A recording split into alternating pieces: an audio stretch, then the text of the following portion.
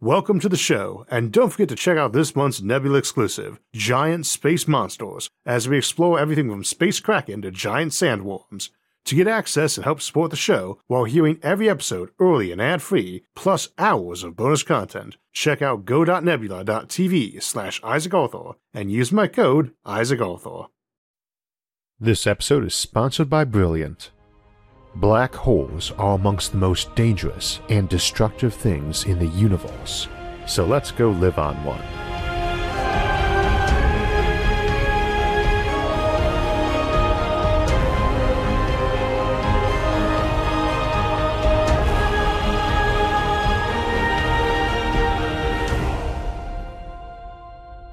So today, we return to the Outward Bound series to look at colonizing black holes. We talk fairly often on this channel about advanced civilizations using black holes in various ways, but we're usually talking either about artificial micro-black holes that emit Hawking radiation and need to be fed constantly so they don't disappear, or about civilizations so far forward in time that black holes would be prevalent, while what we call stars would be ancient history, part of a brief, bright era when the universe was still settling down from the Big Bang. But today, we are going to talk about how and why black holes might become the preferred place for much nearer future civilizations to colonize, even while stars still burn and uninhabited planets are abundant. In a lot of science fiction, a ship stumbling across a black hole is cause for panic, but in reality, the crew would probably be popping the corks on the champagne because that's some very valuable real estate they just found. To understand why, let's talk briefly about what our descendants would be looking for in a place to colonize.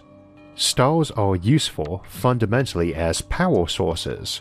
Earth is basically self-sufficient except for the light we receive from the sun, which keeps our planet comfortably warm and powers our entire ecosystem.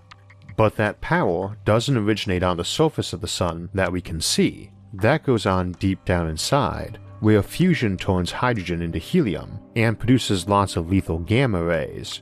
They get absorbed and re-radiated as lower energy, longer wavelength photons many times by the layers above, until that energy is eventually emitted at the surface, mostly as visible light and infrared in the case of our sun.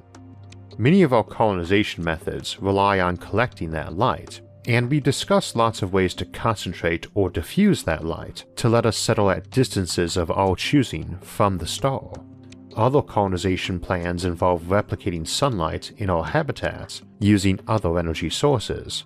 Fusing hydrogen into helium produces millions of times more energy than any chemical process does, but controlled, contained fusion is still something that eludes us. We do achieve fusion in hydrogen bombs, which are often compared to the sun, but current hydrogen bombs require rare isotopes like deuterium, tritium, or lithium deuteride, the ones that are easiest to fuse.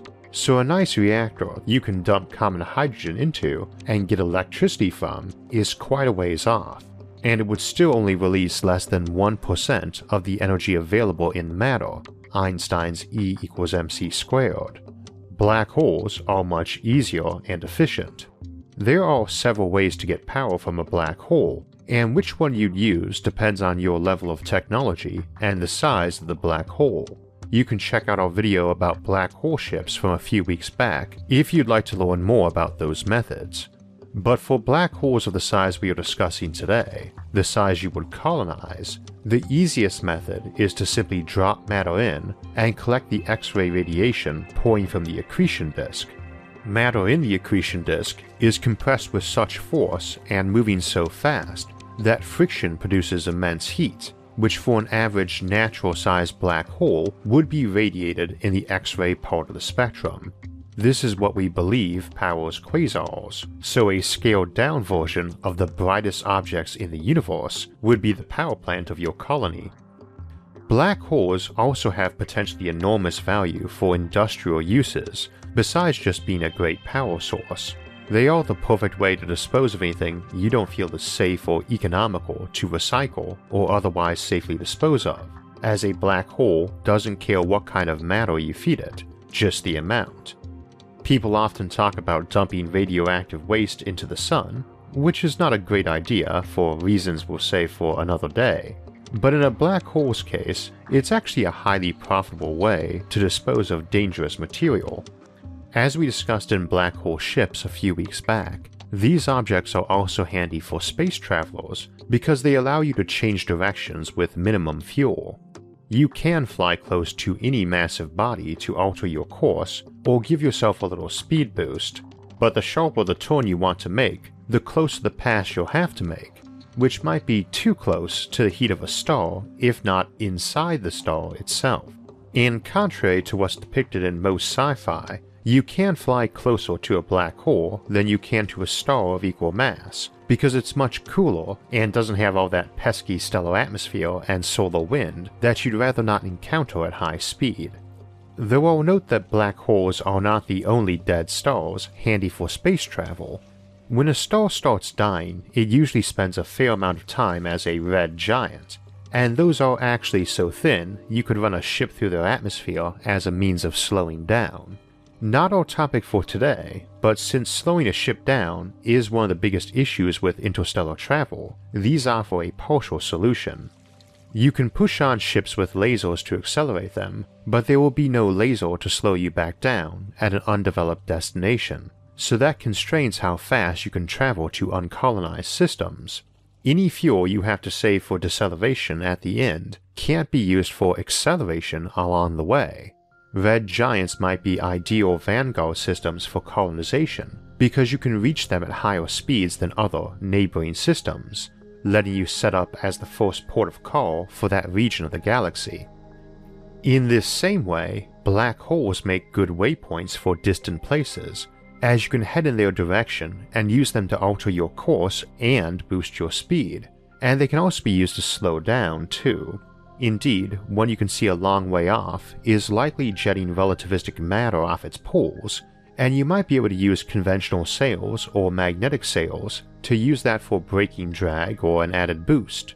So such places might naturally tend to be the first distant places we visit and settle, and once you've colonized it, assuming you've got some raw materials nearby, which is quite likely as even the supernova that produced it wouldn't have been powerful enough to destroy the original outer planets it probably had, you've got a giant power plant on hand and raw materials to feed it and build with.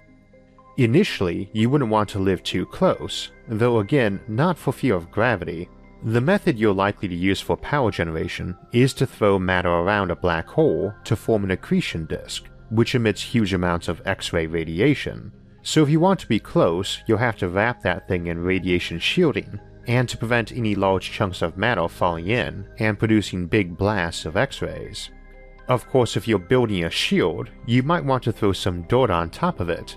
Dirt's good radiation shielding too, and we can add air and water and artificial lighting, and presto, new planet. Except it's kind of a huge one. Your typical stellar mass black hole is 1 million or more times as massive as Earth, so if you build a shell around it for normal Earth gravity, it would be a shell 1,000 times wider than Earth and 1 million times larger in surface area, a true mega-Earth. I should note it would also have an escape velocity 32 times higher than Earth's, 354 kilometers per second, instead of 11.2 kilometers per second. The gravity well is bigger and deeper, for all that the force on you is the same as on the surface of Earth. Easy to visit, but hard to leave, making it quite the tourist trap. Now the means for doing this shell is one we've discussed many times on this channel, and that's the orbital ring. Our episode on colonizing the sun gives a full discussion of how to do that around a massive object, but basically, by creating a hollow loop of matter that does not orbit the planet or star or black hole beneath it, but merely wraps around it, then spinning another hoop or stream of matter inside it at faster than normal orbital speed, we get a big stationary ring we could walk around on. We could make many of them, cocooning that object with a mesh, and then presto, shell world. In this case, you'd probably have a lower shell from which to dump matter into the black hole and absorb the radiation to make power. You might have several habitable upper layers too. Such planets had to be very big because black holes are as massive as large stars, and since gravity increases with mass and falls off with distance, and you have to be a lot farther from a black hole than from Earth's center for the gravity to be walkable. As mentioned, black holes often gain mass or even merge with other black holes, as we often find black hole candidate stars, supergiants, growing up together in big clusters. So there are going to be some very large ones of hundreds or even thousands of solar masses. Shells around them work just fine too, but they get even harder to leave. Even though the gravity on that shell is presumably the same as Earth's surface, the escape velocity will keep rising.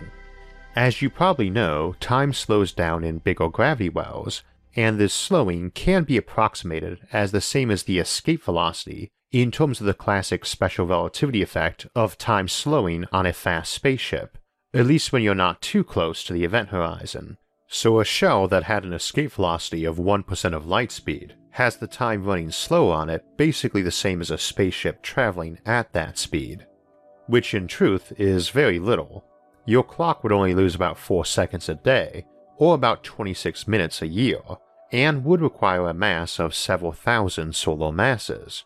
Such black holes are not very common, though considerably larger ones reside at the cores of most galaxies. On our first example, the simple mega-Earth built around a black hole of a few solar masses, with an escape velocity of merely 354 kilometers per second, time would only be running about 22 seconds slow per year. But for those big galactic core black holes, often running into the millions of solar masses, a shell around those, what we call a Birch planet, running 1 trillion times the mass and surface area of Earth, would have an escape velocity 1,000 times that of Earth, about 4% of light speed, and you're losing over a minute every day. Still not a lot, but such an object is so huge that its tidal forces are tiny even where the gravity is high. So an object placed at 100 times the Earth's gravity, a tenth as far from the center as the planet shell, would actually be losing a few days a year. This can go way higher though, as black holes can be made much bigger. That monster at our galactic core of a few million solar masses is not even 1% of our galaxy's mass. It will only grow with time too. One which had swallowed up most of its galaxy's mass would be having an escape velocity around half the speed of light, and time running a good deal slower. And at this point, the spaghettification effect on matter near the event horizon is practically none. Those willing to experience higher gravity would experience much slower time. It also means you could drop down into that black hole without being killed in the process. Indeed, you could do this on a much smaller one too. We don't know what goes on down inside them, but the various options in this or that theory would include some that might make this a good idea, assuming you had no desire to return to the universe outside, which might indeed be the case by the time monster-sized black holes like this were the norm, as the universe would be petering out by then. On these very large ones though, where you are likely including multiple layers of shells, time would be running significantly faster or slower depending on which layer you resided, and would be much more extreme if you were in the higher gravity areas, if for instance your biology was adapted to a few Gs, or if you were post-biological and could endure hundreds or even thousands of Gs. We've explored those possibilities quite a bit in our Civilizations at the End of Time series, but for this episode, let's get back closer to the here and now. A question arises as to where you get these black holes from. It's worth keeping in mind that black holes aren't terribly common. Only around 1 in 1,000 stars that forms is massive enough to become a black hole, but that still means we ought to have at least 100 million of them in our galaxy now, with of course a supermassive one in the center, 30,000 light-years away. The closest one we know of, V616 Monoceros, is about 3,000 light-years away, with the famous Cygnus X1 being the second closest at 6,000 light-years away. But these are probably not the closest, only the closest known. While stars are not randomly placed by type, we have many stars massive enough to form a black hole closer than either of those, and those are just living ones. Remember, we said 1 in 1,000 that forms is big enough to die a black hole, but such stars live short lives, hence their rarity among our neighbors. They form and die after just a few million years, as opposed to their black hole remnants, which will live on for the next best thing to eternity. Although talking about these stars living briefly and dying as black holes, given the huge value of black holes, and other dead stars for that matter, seems an increasingly flawed definition. Even the name, black hole, contains two words that are both so pessimistic, and also both incorrect. It's like calling an island a dead volcanic eruption, technically true, but a weird and short-sighted way to regard a potentially lush tropical isle that's far more amenable to being colonized than a typical erupting volcano. Anyway, by default, we'd expect there to be hundreds of black holes for every massive enough star we can see alive now, though of course quite a few might have merged with siblings into more massive black holes by now, or been ejected from the galaxy. That said, while the nearest we can see right now is 3,000 light-years away, there's a couple hundred million stars in that volume, so there's presumably a couple 100,000 black holes in that volume too. Probably somewhat fewer due to mergers, ejections, and the galaxy's supergiants not really being evenly distributed. There's around 15,000 stars within just 100 light-years of us, our targets for a nominal first wave of interstellar colonization, and it would be a bit surprising if there wasn't at least one black hole in that region. Black holes are obviously hard to see, since they are only detectable by either wobbling their binary companion, if they have one, or if they are sporting a significant accretion disk of matter falling into them and giving off huge amounts of radiation. They wouldn't sneak up on you though. They're hard to see hundreds of light years away, same as planets, but you know one was there from its gravitational effects long before you were close enough to be in any real danger. While we might be colonizing black holes in our stellar neighborhood in just 1,000 years or so, it's quite likely we'll be using them for colonization a lot sooner. We've discussed some ways of making black holes in the Black Hole Ships episode, and some require no particularly advanced technology, just a lot of infrastructure, which a growing interplanetary civilization a few centuries from now might have. Although the power requirements are far larger for making bigger black holes, the technical challenges are a lot smaller. We've talked a lot about Kugelblitz black holes, ones of relatively low mass and short lives that give off huge amounts of power by hawking radiation, but it might turn out we are limited to making ones no less massive initially than a fairly small asteroid. Of course, once they are large enough, you can jam matter into them. There is no longer a power requirement for making them bigger. Quite the reverse. You're generating huge amounts of power while you do it. If you effectively have a point-like object of huge mass, and even one of Earth's mass is only the size of a marble, you have a handy source of artificial gravity. You could drill a hole into Mars and drop one down of the right mass, and suddenly have Earth-like gravity on the surface. Mars is about half the diameter of Earth and about 11% of Earth's mass. For that radius, it would need to be about 28% of Earth's mass for Earth-like gravity. You'd presumably get that other 17% from one of our gas giants or the Sun. Transport would be no problem, since a black hole you're feeding matter into is easily adapted into a ship's drive as a power plant, as we discussed a few weeks back. Handily, while the gravity is now Earth-like, the escape velocity is still decently lower than Earth's, just 8 km per second, and orbital speeds would only be about 5 km per second, much handier for things like spaceplanes, which we'll be having an episode on next week. This trick works as well on Mercury or Venus or Pluto, or our own moon or any of the other moons, or for that matter small asteroids or artificial spherical habitats. One might argue it's a bit mass wasteful, but they are good power generators, and older ones used as starship drives that had grown in mass too much might get retired to serve as the cores of microplanets. We also only mostly want hydrogen and helium, the overwhelming majority of regular matter in this universe, for power generation in suns or artificial fusion reactors, but fusion power is redundant if you've got artificial black holes that are way more efficient. In terms of size, for such things, you've got limits for both the top and bottom, but it's very broad.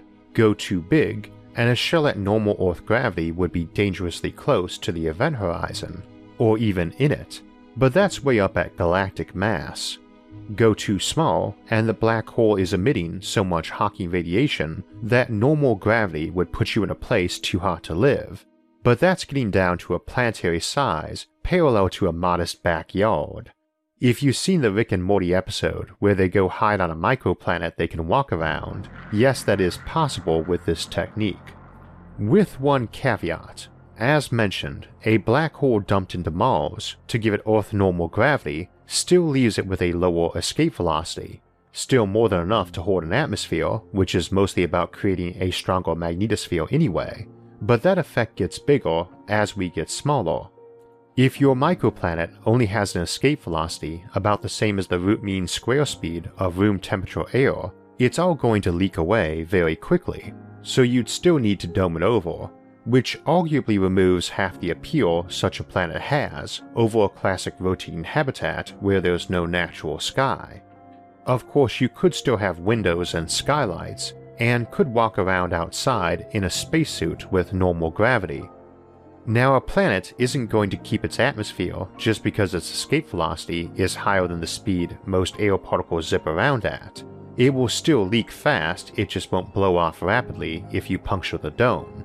But if you're curious, an asteroid about a dozen kilometers wide and about a millionth Earth's mass, with its artificial black hole in the basement, would have an escape velocity of about Mach 1 and could probably get away with fairly minimal airlocks for spaceports. There's some great examples of such worlds in Alastair Reynolds' Revenger series, where the black holes in these worlds get called swallowers. Amusingly, most readers apparently miss that all the spaceships traveling to various other worlds in that book via light sails are actually just roaming around a single solar system in a partial Dyson swarm. Probably unsurprisingly, most channel regulars here did not miss that. So you can fill all your moons and larger asteroids up with such black holes and get normal gravity, and grind the smaller asteroids up to make artificial shells or regular cylinder habitats. Very handy approach for mining an asteroid too, since you've got all the power you need for running your mining and manufacturing and launching. That is still a lot of mass, but again it's mostly hydrogen and helium, which we can't build out of, and which we wouldn't need for fusion. One big issue though, first, you are still using that mass for power, and once it's down in that black hole, you're not getting it back, unless you're willing to wait a long, long time, and longer the bigger it is. Even a black hole with only a millionth the Earth's mass, itself barely bigger than an atom, is going to live over 1 billion trillion times longer than our universe is old, which is actually fine if you want to be storing power for after the sun goes out, but it is a long-term investment to say the least, and bigger ones live way, way longer. We can cheat though. Instead of using a single one, we can jam several into the same spot, just far enough apart they don't merge. One of say 120 megatons would be coming due about the same time our sun burned out, while those you might want to use as a ship drive might leak out in thousands or millions of years. People often suggest the main currency of the future would be matter or energy, and micro black holes make great long-term bonds, since you can store power in them as a perfect battery for very long times with very little leakage. Makes them a great way to store your treasury, since a black hole is harder to break into than Fort Knox, or at least harder to break out from with your loot.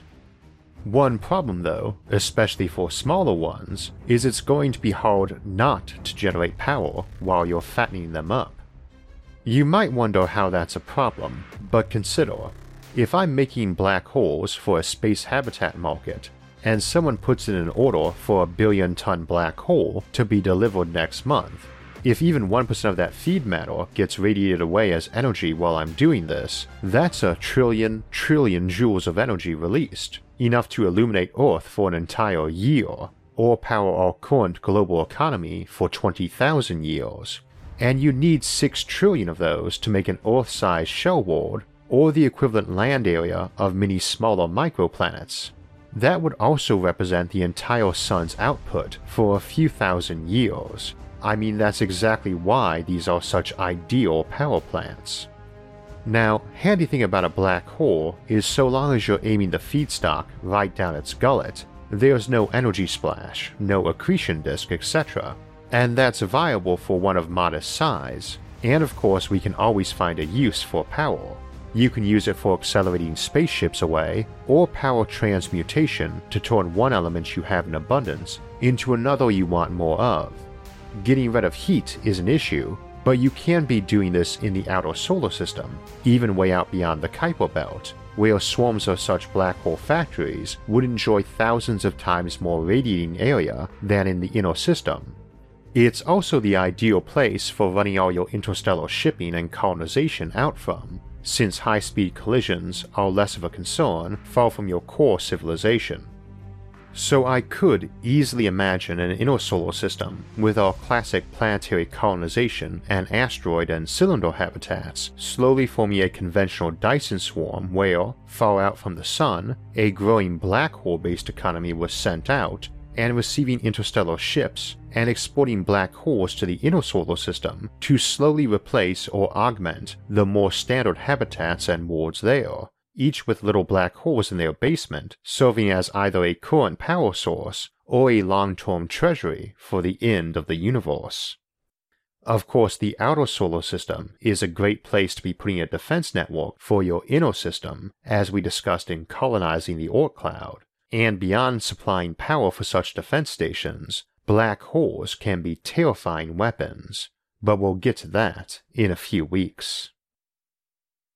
So we were talking about black holes and escape velocity today, and how you could use them to alter your course or gain a speed boost.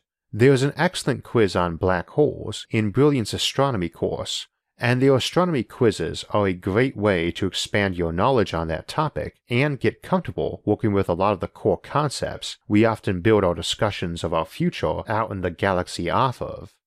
Brilliant uses a mix of interactive visualizations and illustrated and animated problems in short quizzes to help you learn about topics like that, or how to slingshot a ship around a massive body that a dry textbook or lecture just doesn't do as well, and it lets you do it at your own pace from the comfort of your own home, but also as part of a learning community that you can talk with for help or discussion.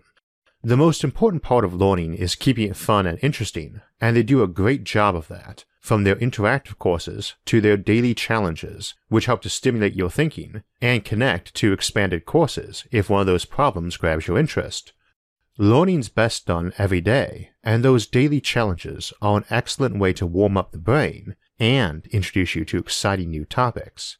If you'd like to learn more science, math, and computer science, go to brilliant.org/IsaacArthur and sign up for free. And also, the first 200 people that go to that link will get 20% off the annual premium subscription, so you can solve all the daily challenges in the archives and access every course. So we'll get to our upcoming schedule on YouTube in just a moment, but first, we have an upcoming bonus episode coming out that won't be on YouTube. I'm not sure if I've mentioned it before, but a little over a year ago, I was invited to join a digital creator community called Standard that had got founded by the creators of Kurzgesagt and CGP Grey shortly before that. It's principally other educational channels, and while we all love YouTube and aren't leaving it, their algorithm really isn't optimized with those kinds of shows in mind, and it often limits what we can do or try out so that YouTube's algorithms don't bury our video or our channel.